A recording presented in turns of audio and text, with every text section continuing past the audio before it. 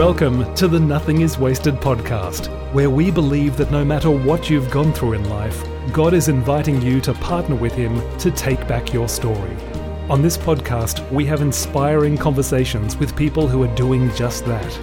And now, your hosts, Davey Blackburn and Aubrey Sampson. Hello, welcome to the Nothing is Wasted podcast. I'm Davey. And I'm Aubrey, and we're your hosts, and we're excited to have you back. We have an incredible, powerful episode for you today with Paul AC, he has a cool job. He does have a cool job. He's a journalist. He's a movie critic for Plugged In. Wouldn't that be amazing? To just be a movie critic. You just watch movies all day, I feel like. I feel like there's probably more involved, but in my mind, I think you just watch I agree with you. Watch movies and write you a couple say cool things about them. Down. You eat popcorn. Yeah, his job is... But actually, his work has been published in Time, in the Washington Post, in Christianity Today. He writes at pathos.com. And he has a very powerful journey of struggling with depression throughout a lot of his life and not actually realizing it until later. And so we knew, listeners, that you would be very encouraged by his story. He's a very funny and witty guy. Like, you wouldn't know, interacting with him, you wouldn't know that he was struggling with mental health or with depression or anything like that. But I think that is probably more prevalent than not. I think that's what you experience, is a lot of people don't know from the exterior what's going on in the interior. And so we want to bring awareness to that. Many of you might also, I'm sure, be struggling with this as well. We've got a lot of resources that we can point you to. We actually did a mental health series way back, episodes 76 through 78. And one of our most listened to episodes of all time is in that series. It was with Kayla Steckline, who lost her husband to suicide after a mental health battle. And so I want to point you, if you're kind of dealing with that, or if you have someone in your life that's dealing with that, I want to point you to that series and go listen to that, episode 76 through 78. If this conversation with Paul AC or any of our podcast episodes have ministered to you, we'd love for you to rate and review us on Apple Podcasts. And I actually have a review, Davey. Can I read it? I didn't know this. Yes. All right, let's read it. This is another really powerful one. It is a little bit of a long one, but so good. I'm just going to read all of it. Okay. We have all heard it said that you are either going into the storm, walking through it, or coming out the other side. I began listening to Nothing is Wasted in 2018 while being on the other side of storms. We were at a good place in our marriage, had 9 lovely children, and a good life. I listened with ears to help and encourage someone else in a storm, and then ours hit. In the summer, our precious 2-year-old daughter was diagnosed with stage 4 cancer. She fought through the treatments bravely for a year. We prayed fervently as long as there was breath, just as King David did. Wow. Our prayer was, Lord, let her tell the story of your goodness with her own mouth. But if you do not, we will. Oh, wow. Now, I not only listen as someone who walks with others in pain, now I walk in the pain myself. Your podcasts have blessed me in so many areas, especially a phrase I gleaned from Davey about not absorbing others' pain, rather deflecting it back to Jesus. That is my heart's desire. Walk with the hurting and deflect them to Jesus. Thank you, NIW, for sharing the stories no one wants to have to benefit those who desperately need hope. Wow. Whew.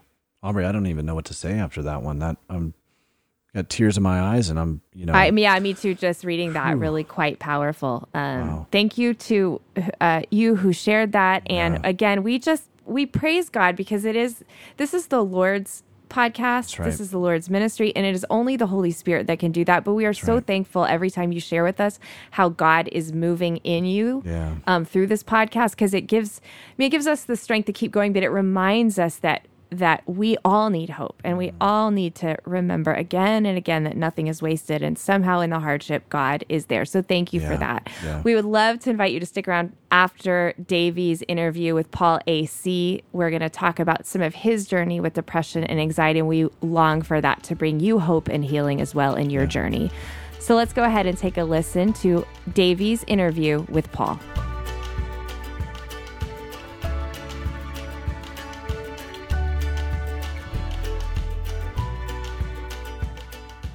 Paul, it's so great to have you on the Nothing is Wasted podcast. Thanks for joining me. Thrilling to be here. Thank you so much for having me. Well, man, I would love for our listeners to get to know you a little bit before we dive into this book that you have released. And, this topic that we're going to be talking about is a heavy topic. It's one that so many people are dealing with. on the topic of depression. But before we dive into that and talk a little bit about your story and your experience with depression, why don't you tell us a little bit about yourself and what you do and where you live? Kind of give us some context for you. You bet. I actually review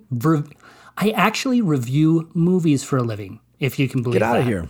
I kid you not. I work for an organization called Plugged In. So we do movie reviews that sort of looks at entertainment, all sorts of things from a Christian point of view. And so I do a lot of movies. I do a lot of TV. I'm used to being the movie guy. I'm used to talking with people on the radio about much more fun topics than depression, actually. Yeah. So it's kind of an interesting juxtaposition. I live in Colorado Springs. Have for most of my life. I have 2 adult children.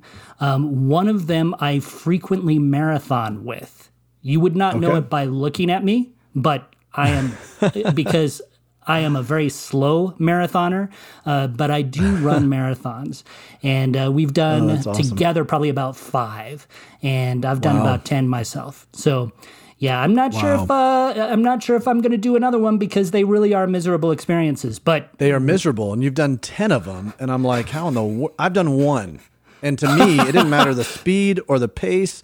I just said, if we finish, this is a win. That's the way I look at marathons. If we finish this thing, that is a win. So where did you run? I know we're getting off track already. No, but that's I have okay. To know. I did the one in San Diego. Way back 2009. Wow. Out in San Diego. Yeah, it was incredible. A beautiful place to do a marathon for sure. And I've done multiple halves. I feel like your body is built for a half. It is not built for a full marathon. I couldn't agree more. And I keep thinking that I'm going to throttle back to a half. But at the same time, I think maybe I'm a little bit of a masochist at heart. And I think, if I'm not doing like 18, 20 mile training runs, I'm not really working, Yeah. Wow. Well, I found you can learn so much while you're running. There's so much great processing that happens, and good, working through, emotional health stuff, mental health stuff, and that's what I've loved about running. But there's so many life lessons that you can learn too. Just lessons about pain and pushing through walls, and what can happen if the stick-to-itiveness and perseverance of things. It's just there's a reason the Apostle Paul talked about running a race, and the prize that we receive at the end of this. And so you see those things in a much different perspective when you are running and you're training for something. Yeah, I feel like we're skipping ahead a little bit, but honestly, running has been a huge part of my journey. It is probably one of the biggest catalysts that I use to try to stay out of depression, to be quite honest with you, because of all those things that you mentioned. Studies have shown that exercise can help stir those chemicals in your brain, can help keep that brain balanced. It can be a huge mental health tool all by itself. Some studies have suggested that it actually is more effective than medication in some instances. But for me, sometimes life can feel a little like a marathon itself. Just to be completely transparent, it can feel hard. Some days it can feel like you're on mile 22 of a marathon. Right. And I think the experience that I've had in trying to push through in just a realistic marathon, it has helped me deal with and understand what I need to do to get through a particularly hard day. Yeah, that's good. That's good. One of my favorite authors is Anne Lamott. She has this book called Bird by Bird. So I think of Bird by Bird. And you just push on, and you find that step by step, inch by inch, mile by mile, you find your way to the finish line. And that's what it's all about. That's so good.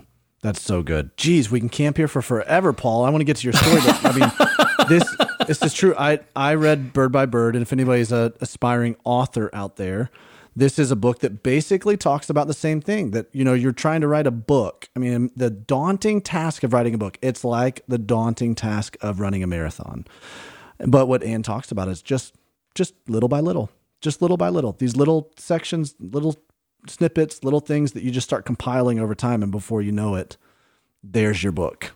And absolutely, in some ways, that's how we have to approach life as well. When we wake up, day after day going, in seasonal depression or in long-standing depression, I don't know how I'm going to get to the end of this. But maybe It's just bird by bird, right? Step by step. Here we go. Absolutely. Wow. We just basically got to the end of our conversation at the beginning. So let's go back. It's all going to be downhill from here. Man, why don't we talk to us a little bit about your journey with this? Where do you trace back? I mean, you're very vulnerable in this book, Beauty and the Browns. You're vulnerable about your battle with depression. Where do you trace this battle back to? It's a really good question, and it's honestly hard for me to answer. I think anybody who deals with depression, it is really a journey all on its own, right? And sometimes it can be hard to tell where it begins and where it ends. I think that for me, you can feel a little bit of the roots when I was just a little kid. We moved from Taos, New Mexico to Colorado Springs, Colorado. And that does not sound very traumatic on the surface because, everybody moves. So lots of kids move around every year. But I was a very shy, very quiet kid. I really was attached to the few friends that I had, and I didn't really have the confidence to make new ones very easily. And we went into a new school. When I was in third grade, we went into a school that had sort of a different format than what I was used to. You're used to just being in the same classroom. You sit with the same teacher. That's fine. This one was sort of like a rotational classroom. It was an open classroom is what they called it back in the day. And I came in right around the beginning of April, and everybody knew the rotation. No one really bothered to tell me the rotation. And so I would wind up just sort of floating wherever I wanted to. I'd go to art class for a while. When people stood up, maybe I'd wander over to English. I never really knew what I was doing. And that made me, I was always a pretty smart kid. That made me feel really dumb. I started going, my grades went really downhill. And I wasn't, because I was so lost, the kids were not particularly friendly to me. I remember riding home on the bus one day, and some kids just thought it would be fun to pretend to spit in my hair. And I didn't know how to react. I was a small kid. I had always been taught, I was raised in a Christian family, and I probably took the whole adage, turn the other cheek, maybe to a fault at that time. And I felt just so humiliated by the experience and so shamed. And I think that those childhood experiences, even if they're not that unusual, so many people hold on to those for years, even decades later. Even me thinking about it now, it's decades later, and I still feel the pain of that moment. And I think that sort of triggered within me this sense of anxiety. And anxiety and depression often go hand in hand with one another. Yeah. It can be a very tricky thing to in some ways separate them, and they sort of aid and abet each other. As I was growing up, I don't think that I was ever truly depressed in middle school or high school or anything like that, but I was very anxious. I was very stressed most of the time and really concerned whether people liked me. I was pretty sure that people did not. And eventually, when I hit college, it sort of morphed into what I would call full-blown depression. Funny thing about depression is that I think that it can be very hard to recognize at first. It's not necessarily these feelings of just overwhelming sadness, although that can be definitely part of it. It can be just this lethargy. It can be, I say in my book, for me, it almost felt like a noise where I was being disconnected from the world around me. It was very difficult for me to connect with what I was supposed to be doing, with the people I was meeting. And there was a time in college where I found myself really in my college dorm room for 3 straight weeks without leaving unless I absolutely could not help it. I would just lie on my dorm room bed. I just couldn't concentrate on anything. It was a really miserable experience. Wow. And it took a long time to sort of pull myself out of that. And to be honest with you, there was a really strange catalyst that was kind of an unexpected trigger for me, if you will, to truly get out of it. I slowly started to crawl out of it. I started to, at least be able to deal with the world around me to some extent. But it took a really unexpected catalyst to really pull me all the way out. Mm. Well, you're in this season in college where you're like you described it, just this lethargy that's just like, I don't know how to engage with everybody. I don't know how to interface with the world. And I don't even really understand what I'm feeling. Mm-hmm. What, maybe it is this catalyst that you're about to talk about, but what one of the things about the human experience that is interesting is that we can reflect existentially on what is going on in our thoughts, right? And I feel like depression has one of those, it's almost necessary to be able to start understanding why I'm feeling depressed before you can begin to start moving out of that. Did you find that experience beginning to happen in college? Were you asking yourself those questions, or was this just kind of, I feel like this is how it's always been, so this is just how it's supposed to be? Were you inquisitive at all? Why is this not what's going on right now? Well, here's the funny thing. Actually, when I was in college, I didn't necessarily think I was depressed. I thought I was in love, oddly enough. Right? Oh, okay. This is very odd, but I think this is absolutely... can go hand in hand. They really can. And actually, in this case, it really did. This girl who I just sort of was smitten with, she was wonderful. She was everything that I was not. She was happy. She was a science major. I was sort of this English poetry wonk. She was nothing like me at all, and I found that incredibly attractive. But she had this boyfriend, which was really annoying. And I found myself sort of sinking deeper and deeper into what I thought was just this heavy-duty infatuation, right? And it got to that 3-week stage where I wasn't seeing anybody. I wasn't leaving. All my thoughts. The room. I was in actually a single dormitory, so I didn't have a roommate, and the lights were off pretty much the entire time. And finally, I was getting to the point where I was feeling pretty suicidal, quite honestly, and which sounds very melodramatic when you think about what I've just been talking about. It feels very, I don't know, like a bad version of a Shakespeare wannabe or something like that.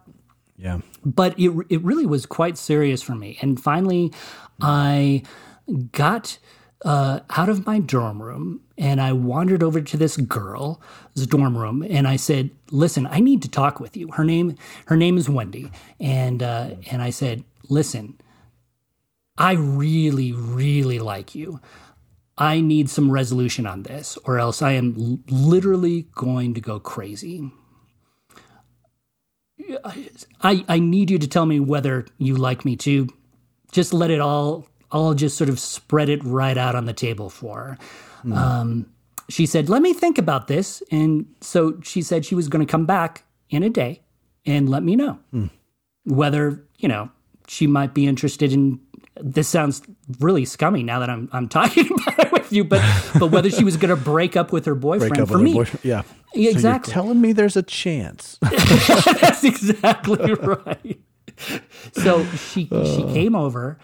And now all your listeners are going to hate me for forever at what I'm about to say. But she came over and she said, no, I'm very loyal. I'm going to stick with my boyfriend.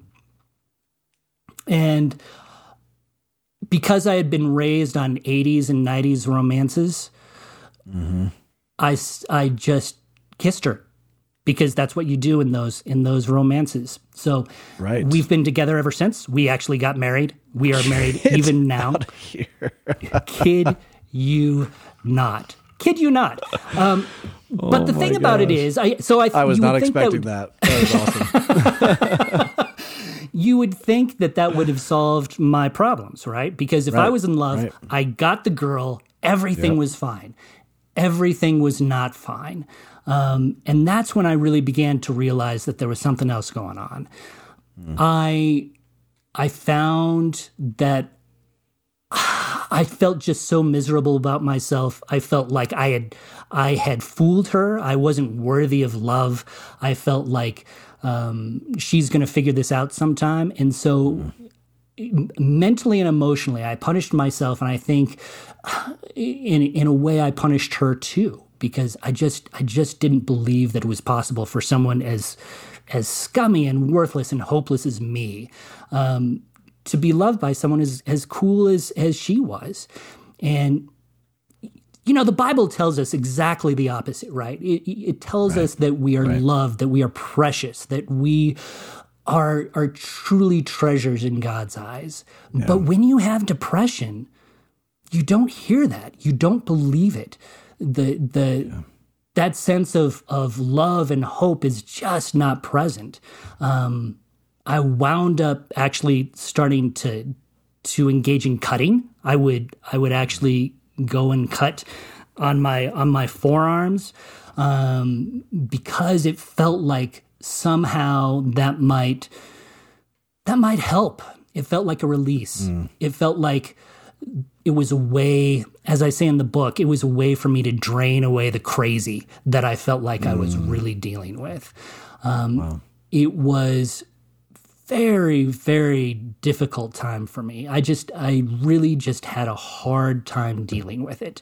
Part of that actually was because Wendy and I, again, I came from a Christian home. We started having sex, and I felt really guilty about that.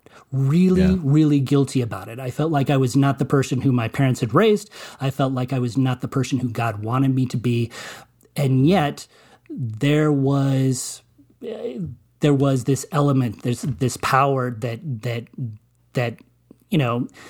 sexual contact comes with. And so I would tell myself every day, nope, not going to do that again.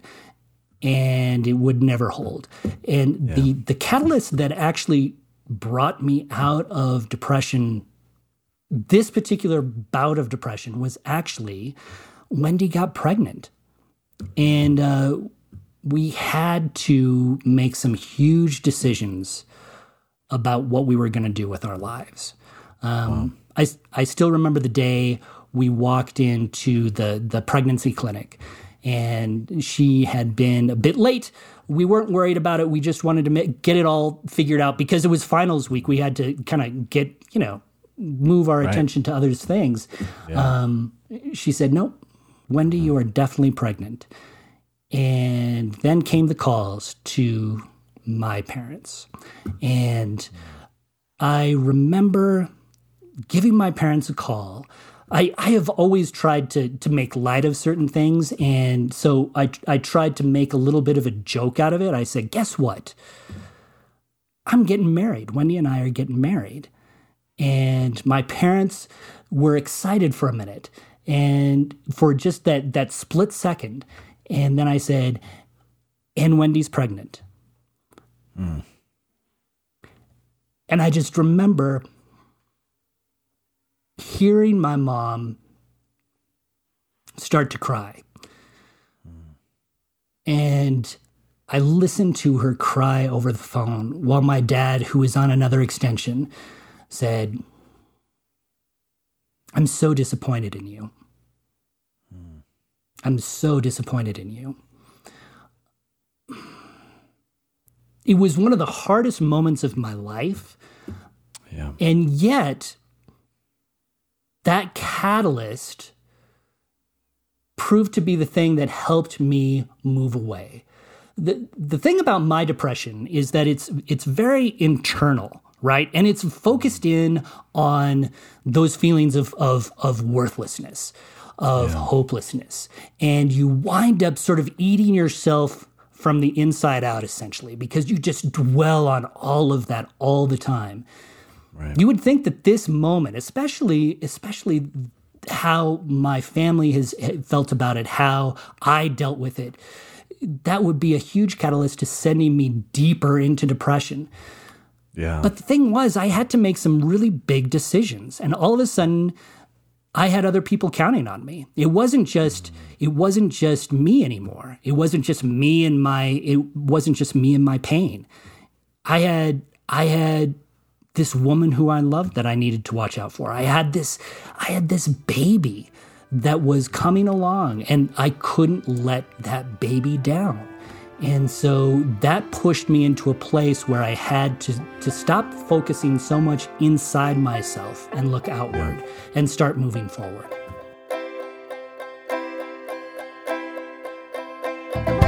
Hey friends, I want to tell you about the Pain to Purpose devotional that's releasing July 22nd. And I have a special offer for just you podcast listeners that I'll tell you about in just a minute. After my late wife Amanda was killed, I went through a season where I felt like God was speaking to me in profound ways.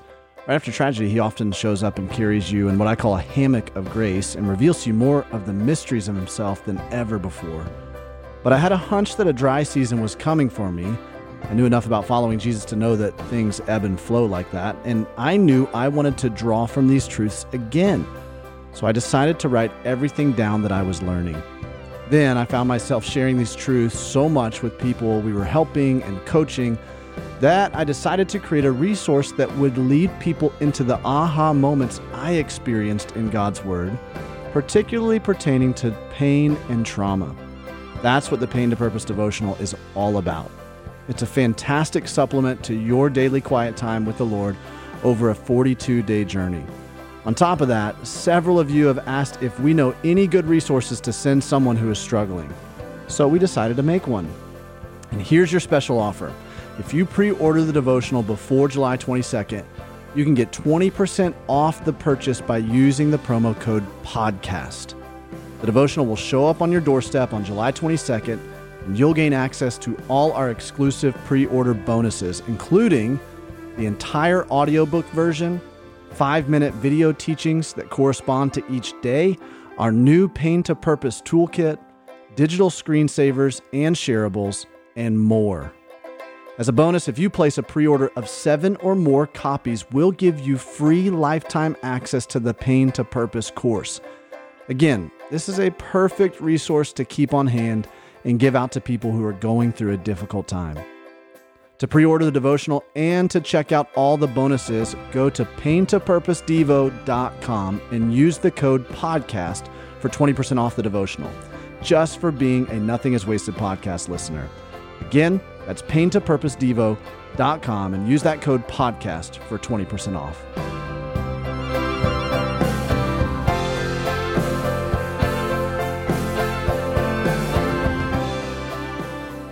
The first question that comes to mind here in this is even just hearing you say your dad's reaction, him saying, I'm so disappointed in you.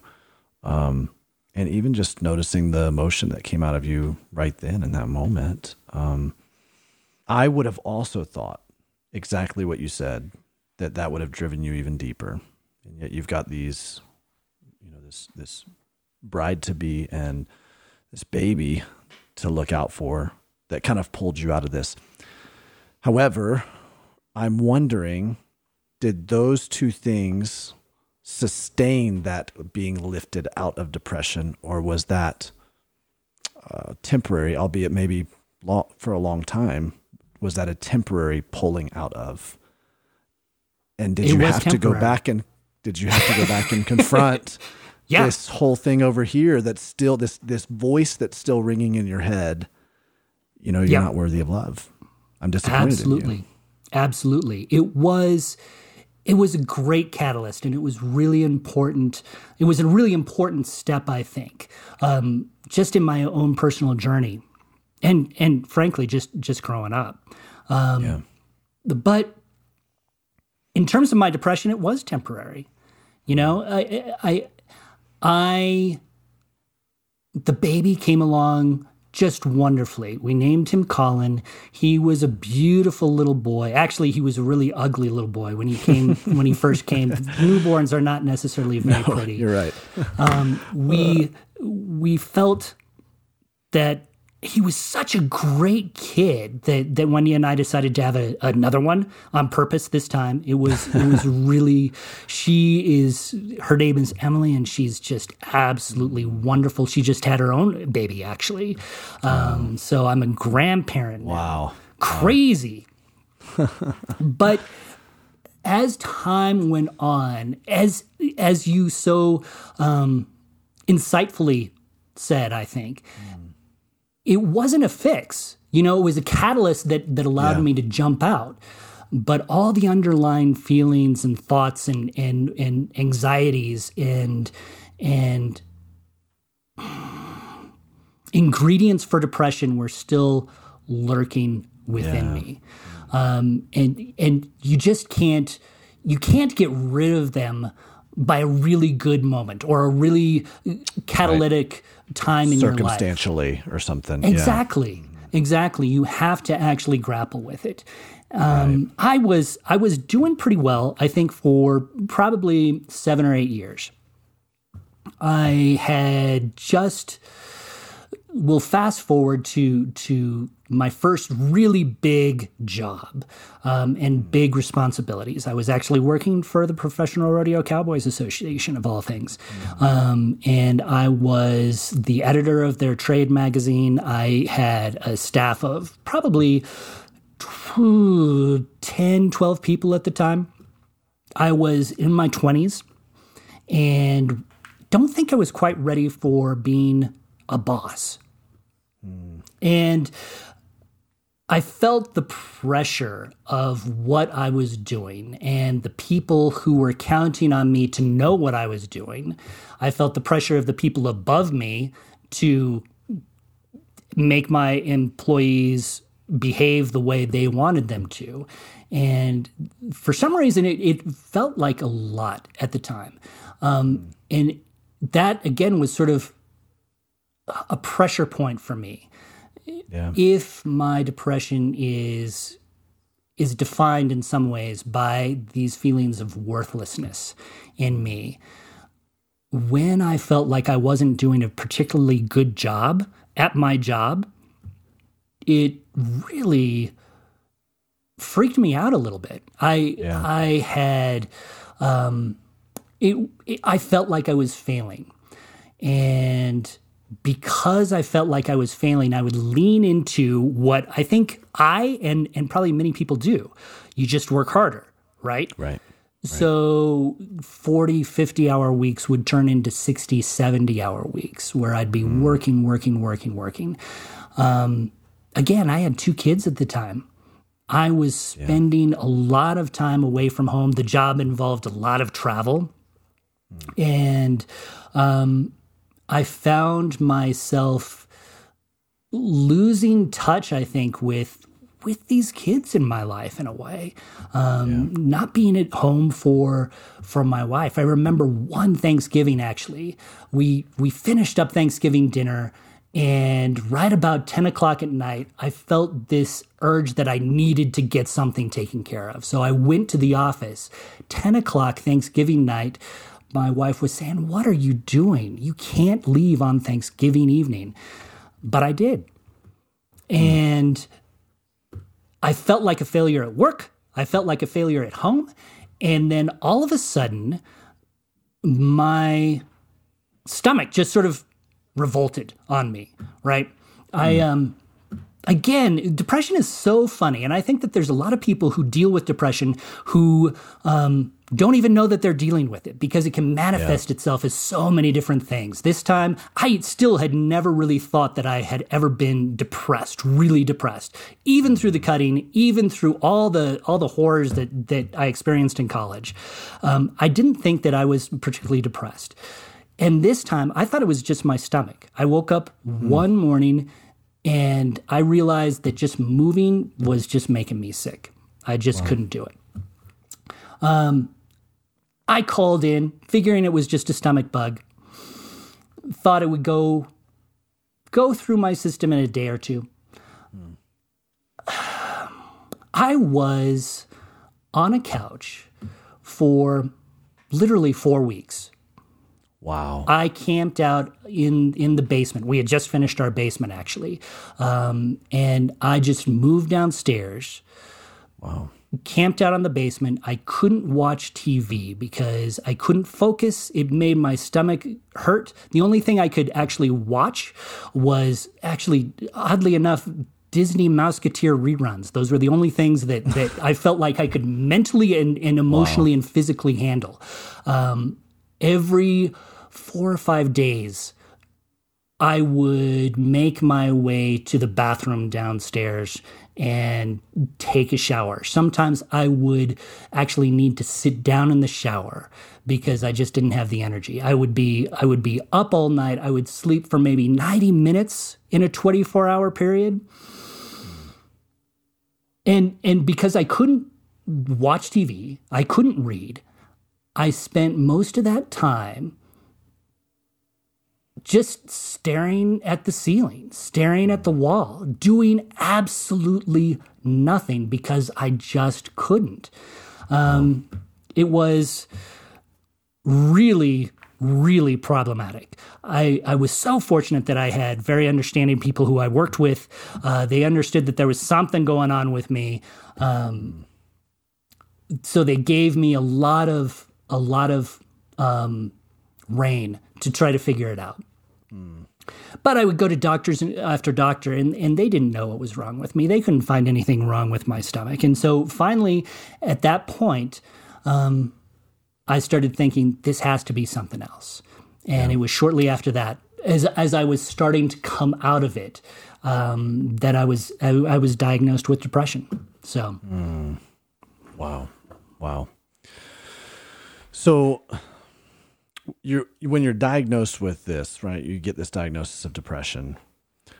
I'm assuming it started making a lot of things click, because prior to this, you had said, I didn't even consider depression was one of the things I was dealing with. I just kind of thought it was this or that or some other thing circumstantially. Then you get a diagnosis. Hey, you are clinically depressed, or whatever the terminology they used for that. What did that cause you to do then at that moment? What was it like this? Oh, aha.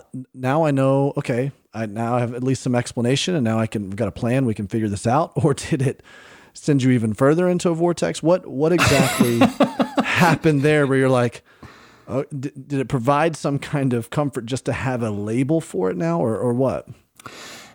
It was gradual, to be honest with you.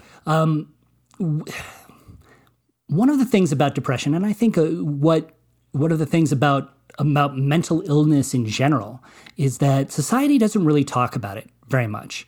Mm-hmm. And I think that there's some questions sometimes in some people's minds as to whether it even exists.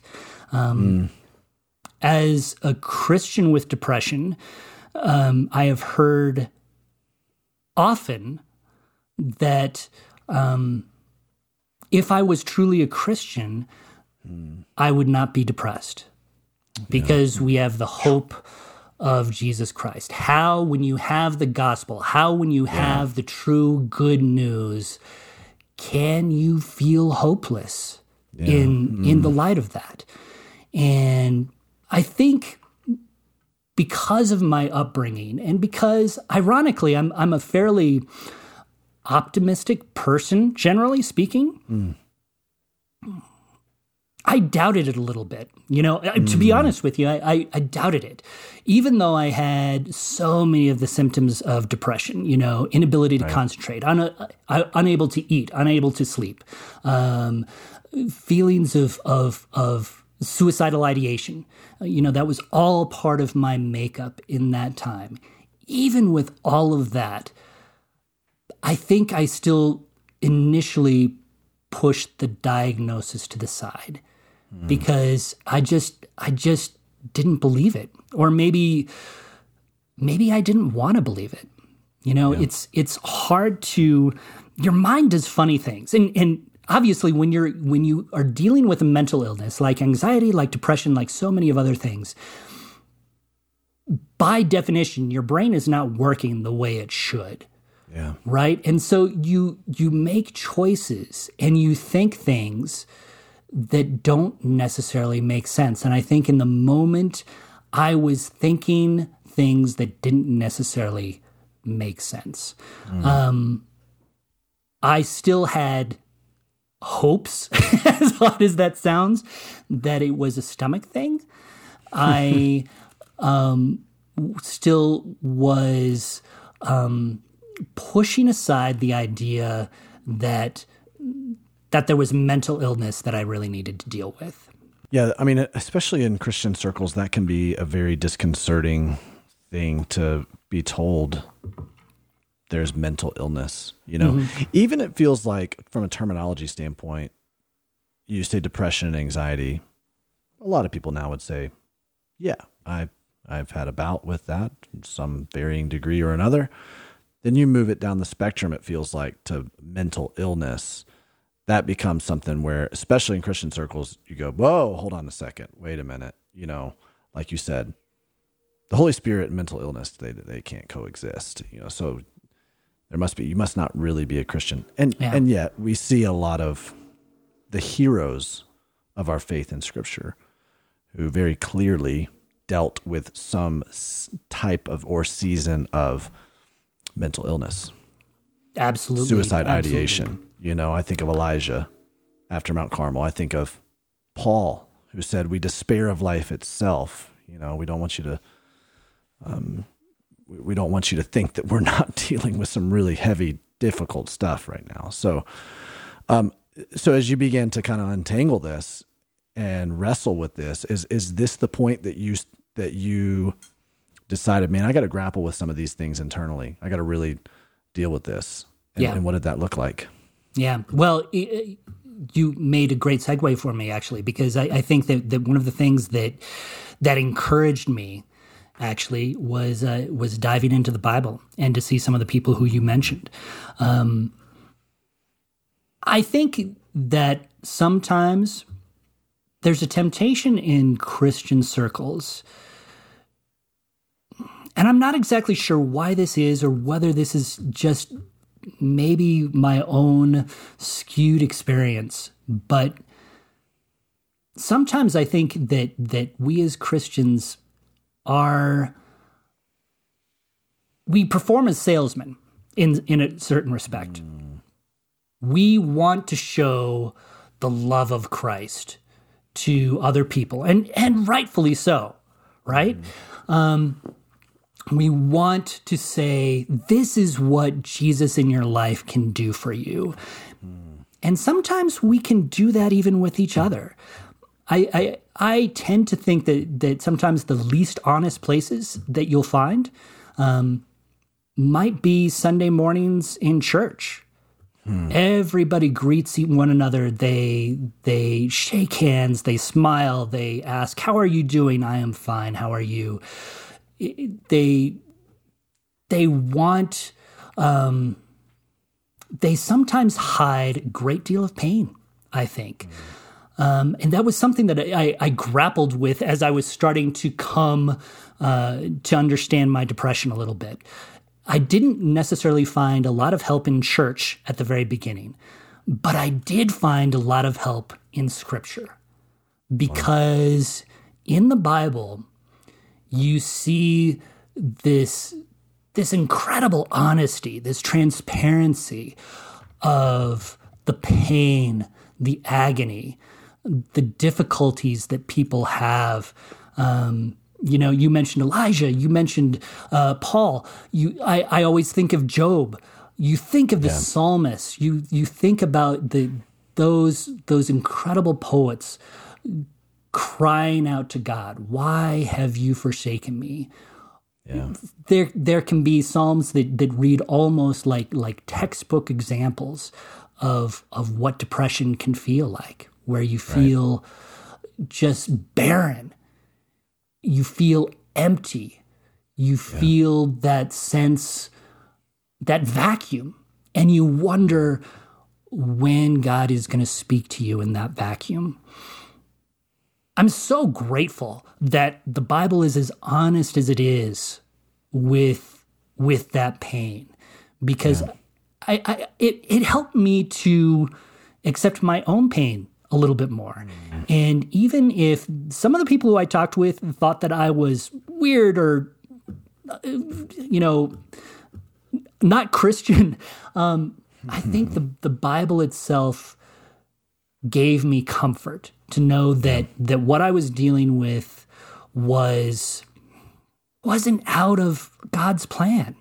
Yeah. That God understood this and he accepts it. He is there for you. And I think that's when I talk a little bit earlier about how I didn't feel very loved by God. I didn't feel like I was very worthy of that love. As I sank deeper and deeper and deeper into the scripture, I think I came to understand that God deals with some really, really broken people there. And some of those people do remarkable things for the faith, for God, for other people. Yeah. And I realized that I could do the same. So I think that was probably one of the first steps that I took. Yeah. We do tend to, as Christians, like you said, approach it kind of as a sales approach. We'll put these platitudes on what we're going through, what other people are going through. We'll put these little pithy phrases that kind of whitewash a little bit the real and the raw. And so because of that, I feel like we fail to dive into the real deep, dark, vulnerable places with each other and with the Lord. But at the same time, we also do experience this like lifting out of when we're walking through this kind of stuff, So it's almost like we mistime it sometimes, we kind of, before we dive into the deep, we're already plastering these, hopeful, triumphant things. And it's like, well, we haven't quite gone there yet. We need, now we need to, let's go there because, first is the cross and Friday, and then was the resurrection, and the resurrection was so profound because of the reality and the gravity and the gruesome, horrific nature of the cross. And this is also our journey as well, absolutely, into Christ-likeness. But you titled this book "Beauty in the Browns," and this has this kind of play on. There's beauty in this, and yet there's this. Talk to me about the inspiration behind the book. As you said it earlier, it's kind of a confessional. This book is. Yeah, it is. It's this just raw, honest. Here it is. This is me. That's all it is. Right. And that's another thing that I should mention actually before I get into this story is depression is so unique to every individual. Yeah. And I am very aware of some of the stuff that I use to help myself through depression. I would say that I am always prone to depression. This is a part of my walk, and I kind of think it always will be. Those feelings of worthlessness come back. The feelings of hopelessness can always threaten, and they can threaten in some really unexpected moments. Other people who deal with depression, they might deal with it once, and it's fine. A lot of people deal with it at a level that I am not even aware of. My son actually deals with depression deeply, and it's harder in a lot of ways. One of the reasons I wrote the book was to try to help him, to give him some guidance, some hope, some really simple tips on what I use to cope day to day. But he deals with depression on a level that I do not typically deal with. So as I wrote this book, I was really aware that it's a very individual journey, and what may help me may not work as well for somebody else. And I am very, very cognizant of what I'm about to say, the beauty and the browns, that can be really hard for people who are in the very teeth of depression, right, to embrace. Because, man, I tell you what, when you're in deep, dark, serious depression, I can't think of much that's worse. Everything goes black. Everything empties. It can be the worst place you can imagine. It can be, I think, the closest we can come to hell in this life in some ways, because you just feel like you're in a frozen lake where you can't move, you can't breathe, you can't even cry sometimes because it's just so overwhelming. The cold is just that deep. But I have to say that when I look back at my experience with depression, I don't know if I'd give up those. I don't think I would give it up. And that is a very, very odd thing to say. So the best way I know how to describe it is really to talk a little bit about the title. When I was a kid, I grew up in Colorado, right? I live in Colorado, have lived here all these many, many years. My family comes from a place called Alamosa, Colorado. And I think most people who are not familiar with the state, they think of it as, green and mountainous and snow-packed peaks and the whole bit. Alamosa, Colorado is located in a place called the San Luis Valley. It is cold there and dry there. And I think it gets typically colder in Alamosa than it does in Anchorage, Alaska, Fargo, North Dakota. Wow. It is technically a desert. It gets that little rain. And that's where my family comes from. So we would visit my family down there pretty frequently. And it's always really ugly there. Let me just be honest. Yeah. It's always very brown. We went down there one February, and we were visiting my grandma. My dad was there. My younger sister was there, and it was warm for a February day. It was like 15 degrees. So we thought, my dad says, that may be a little bit of an exaggeration, but not much. My dad says, well, why don't we go for a walk? So me and my sister, we throw on all these coats and all these hats and everything, and we dive out into the cold, cold Alamosa air. And we just start walking through these vacant lots. My grandma didn't live in the best of neighborhoods, and so there was just all this dilapidated, vacant lots with trash and metal scraps and everything in it. And these were the lots that we were sort of walking around in. The trees were totally barren of leaves. The weeds were, waist high. Everything just looked dry and ugly and miserable. And I was actually thinking how ugly everything looked when my dad turned to me and he said, man, look at this. Look at all the browns. Isn't it beautiful? So my dad's an artist. He grew up, drawing and painting, and he has the ability, I think, to see the beauty in things that most of us might miss. While I was looking at the dryness and the ugliness and the cold, he was seeing the textures. He was looking at the shades of brown that he saw. He was looking at the shape of the foliage that he saw.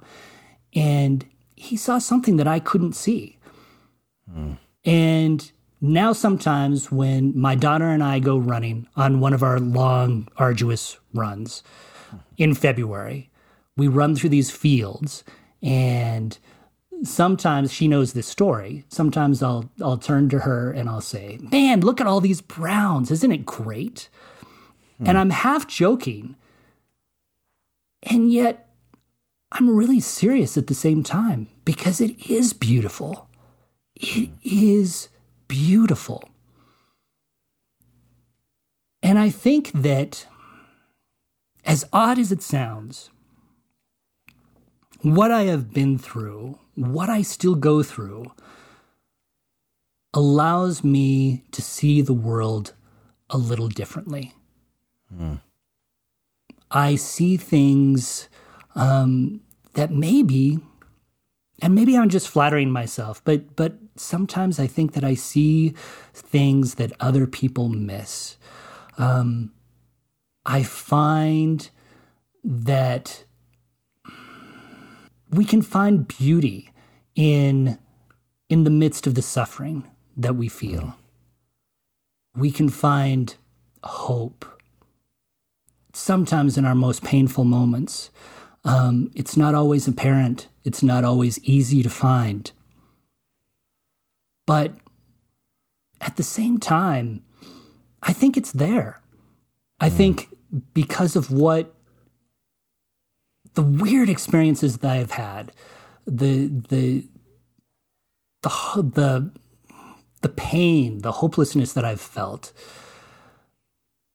those were formative moments for me. And I think it allows me to see people a little bit differently. I always go back to what the Bible says, where sometimes our weaknesses are strengths. Yeah. I think that's absolutely the case. I think that my depression is without question a weakness. And yet, because I deal with it and have dealt with it, it allows me maybe to reach people a little bit differently than some others might. It allows me to experience the pain, as much as strange as that sounds. I think that it allows me to, getting back to what we talked about earlier, to maybe offer just a little tiny bit of hope when it feels like there's none, like there's no joy, hope left. When it feels like you're on mile 22 of a marathon and you feel like you're never going to make it. You just take the next step and the next step after that, and you keep pushing down the road as much as you can. It's not always easy. Sometimes it's really painful. Sometimes you wound up walking or even crawling, but you can make it to the finish line. And that's when Jesus will come to you and say, "Well done, my good and faithful servant." Yeah. You know, I love the subtitle of Beauty in the Browns. It's walking with Christ in the distress, or I'm sorry, the darkness of depression. Walking with Christ in the darkness of depression. And I love that subtitle because implicit within that is that Christ is walking with you in the darkness and depression, right? That there is, of course you say this is how you walk with Christ. Well, Christ is walking with us, and I think sometimes we think that if it's dark, somehow we wound up there because we weren't walking with Christ, and so we've got to find our way back to the light before Jesus is walking with us again. That's absolutely often the message of, or what we get is the message of Christianity sometimes. But, I guess my final question in this conversation, Paul, would be if someone feels like they're in that space, that darkness of depression, how do they begin to invite Christ into that space? to walk with him and let him walk with them in that space. Because that I think is where the beauty in the Browns lies. And that's what you've been communicating this whole time, is that the beauty lies in the fact that we experience this closeness with Christ in our pain that we never would have otherwise experienced had we just kind of side-skirted it or glossed or, pushed it aside and not dealt with it. But as we dive in and deal with it, so we start untangling this stuff, we experience a measure of Christ that we would have never experienced. There's the beauty. There's the hope. So if someone's listening to this and they're like, well, I'm there, I'd love to experience that. How do I invite Christ into this? I think the first thing is to be honest, to be painfully honest. Depression is really good about lying to you about your self-worth, about any hope that you might feel. And I think that it can lie to you about the nature and the reality of God and Jesus. It can be hard to look beyond your own pain, to look up at a loving creator. It just can sometimes feel in that space so untouchable, so unreachable.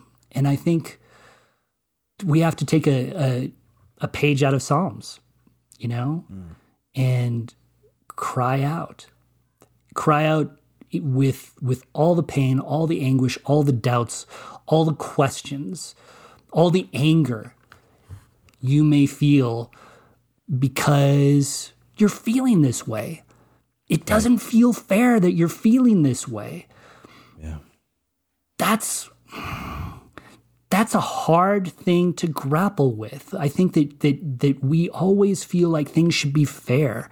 And when something like this smacks us upside the head, it's not fair at all. So to cry out and to be honest with those feelings, I think is step one. The second step is really to understand that you are not alone. That people suffer from this every day. This is nothing new. You find people throughout history who have made a huge difference, both within the church and outside of the church, that have experienced this pain, this agony, and they've managed to push through. Martin Luther King Jr. They say he was pretty depressed for much of his life. Abraham Lincoln suffered through huge bouts of depression. To understand that you're not alone, that you're not suffering through this alone, I think can be really key. Because depression, again, it isolates you. It pushes you away from your loved ones, from your friends, from the world around you. And it can make you feel so, so isolated. But you're not alone. And maybe the third is to take a chance and reach out. One of the things that I find really difficult to do in my own walk is to be as transparent as I was in this book, honestly. After I wrote it, I really did not want to talk about it with anybody ever again. And I secretly hoped that no one I knew would read it because it felt so exposing. It felt like I was walking around naked. And as I said at the very top, I'm used to talking about fun things, movies, TV. Right. I'm used to being the funny guy who makes jokes sometimes, bad jokes sometimes, but funny, I hope. But that's what depression wants you to do. It wants to isolate you from the world around you. It wants to lock you off from your loved ones. And sometimes the biggest catalyst you can you can find for yourself to bring yourself out of it is to trust people in your lives to help you through it. To say, I'm having a really hard day. And be really honest about what sort of day you're having. And reach out to somebody, a friend, a family member. If you don't have someone very close to you, reach out through one of the hotlines that they have. They have suicide hotlines. They have mental health hotlines that you can find and you can talk with somebody. Right. Just don't suffer alone, because it's that loneliness that can be so incredibly wicked in this thing. Yeah. Well, that's good. Paul, I appreciate so much you taking some time to share with us and your vulnerability. And, it's really needed. You're giving people permission to have these conversations, and you're giving people permission to open up and to reach out in the midst of their depression. You're normalizing it in a good way, right? Helping people understand, hey, this isn't normal in the sense that it just needs to be whitewashed to brush aside. But this is normal in a sense that there's more than just you going through this, and you're not a bad person for dealing with this. And I think that's an important message in Christianity to help us understand that it's actually in these spaces that we are going to find some of our deepest faith and our deepest hope. But we have to grapple with it. We have to wrestle with it. We have to dig down deep into what some of these identity issues that, there's maybe orphan type mentality that we're carrying that's causing us to have these feelings of worthlessness and feelings of isolation. So I thank you so much for doing that. I want to make sure everybody's able to follow you and what you're doing, and want to make sure everybody picks up Beauty in the Browns. Paul, do you have a website, a blog, or social media, anything that we can follow to just kind of be on the journey with you? Absolutely. If you're interested in more of my writing, and again, most of it is movies. So if you're not interested in movies, that might be really refreshing for a lot of people. But I do have a website, paulacy.com. I am on Twitter at ACPaul. That's ASAY Paul. And I'm really happy. On my website, there's a place where you can contact me via email. You can contact me via Twitter. Again, sometimes this is part of this journey is sometimes just feeling very, very alone. Yeah. And for those who just need to reach out, I'm available, and I'm happy to just listen, because sometimes that's what you need most of all is just somebody to listen to you. Yeah, that's great. Well, man, thank you so much for spending time with us. And I know you blessed our listeners as you shared. So thank you again. Thank you. Really appreciate it.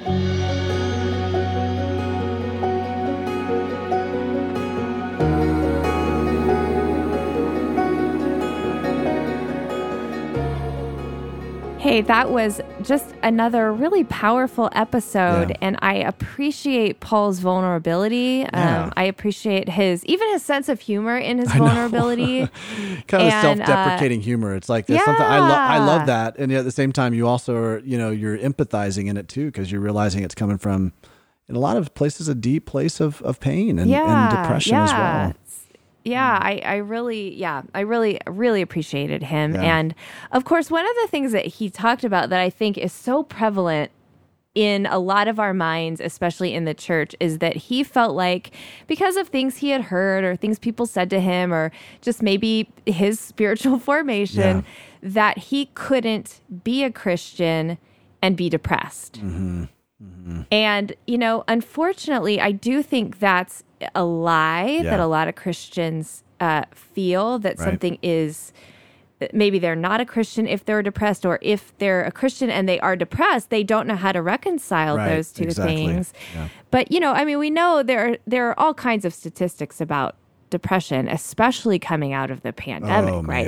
Man, I know. It's, what do they say, that the reported symptoms of anxiety or depressive disorder rates increased from 11% in 2019, and I know there's some averages, but 11% in 2019 to over 30% in 2021, which tells you a lot. Yeah. Right. Isn't that crazy? And my wife, Christy, she's a PA, and so she's done a bunch of research on the wellness coaching stuff that she's doing, and she's talking with a lot of her friends, and the report of anxiety and depressive disorders they drastically increased over COVID anecdotally. So we've got research statistics right here, but also providers telling you, yes, this is happening. People are coming in more with these symptoms, and it's not, wouldn't it be a lot easier to diagnose some things, or at least kind of find the root, if it was like, yeah, all the non-believers are feeling depression more, and all the believers are good.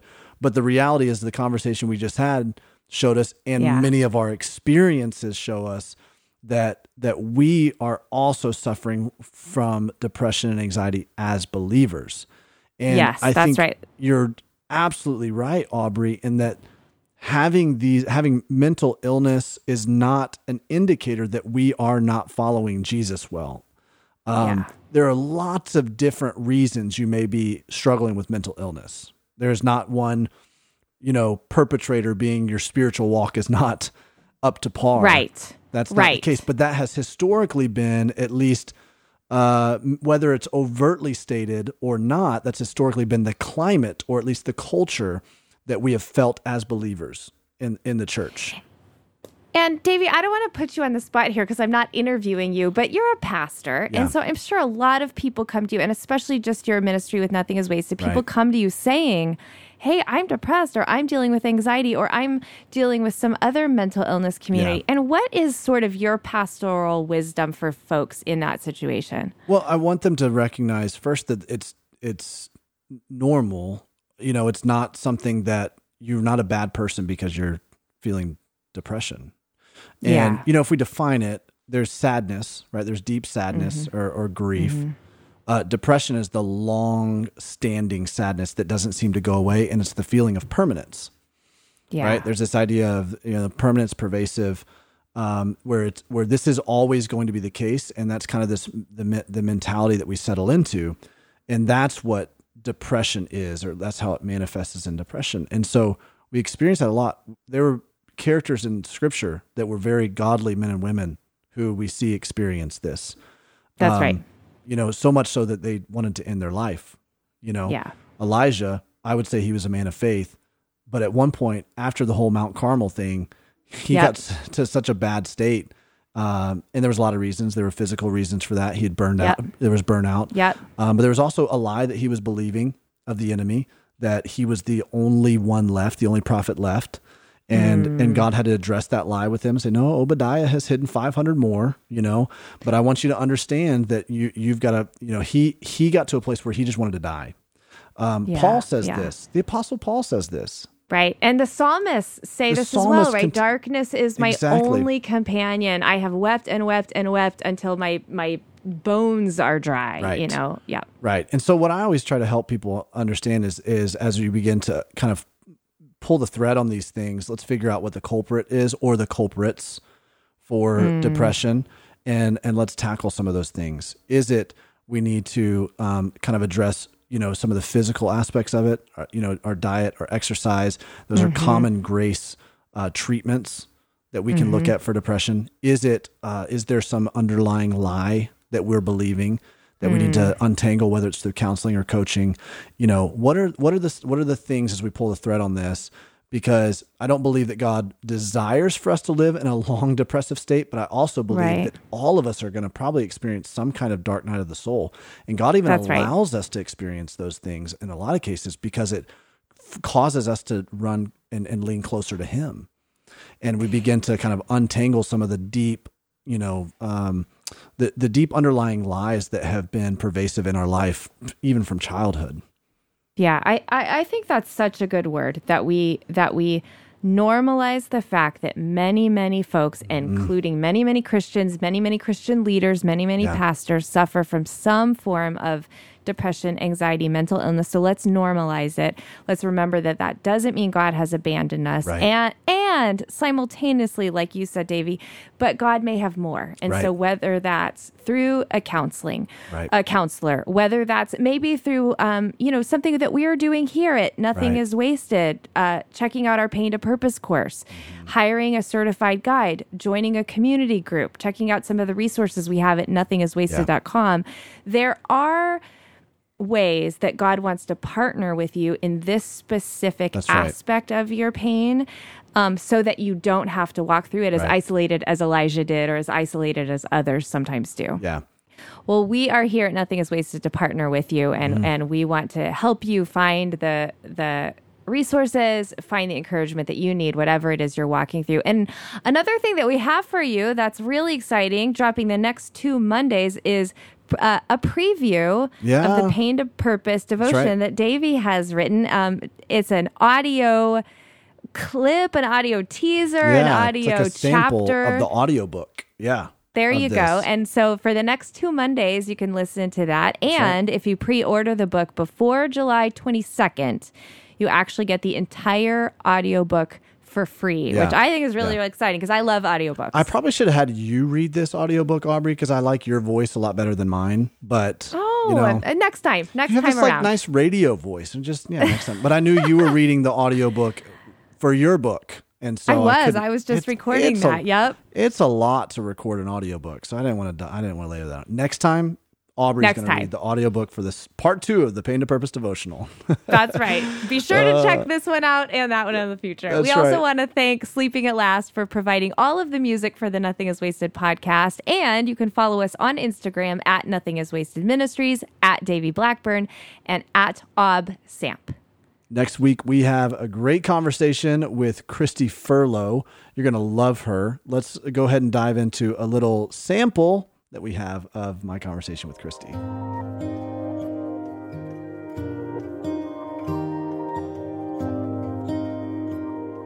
Our tragedy came really suddenly. He was very well and healthy. He was coaching my son's baseball team, and we were just both working full time, living normal lives. And he laid down one Sunday afternoon to take a nap. And when he woke up, he was different. And we both knew it. And we went to the doctor the next morning. He was having trouble remembering things, just couldn't really get his thoughts to be clear. So we went into the doctor thinking that something was wrong with his hormones or a vitamin deficiency, something really simple. Right. And they did a CAT scan, and he had a huge brain tumor right in the center of his brain.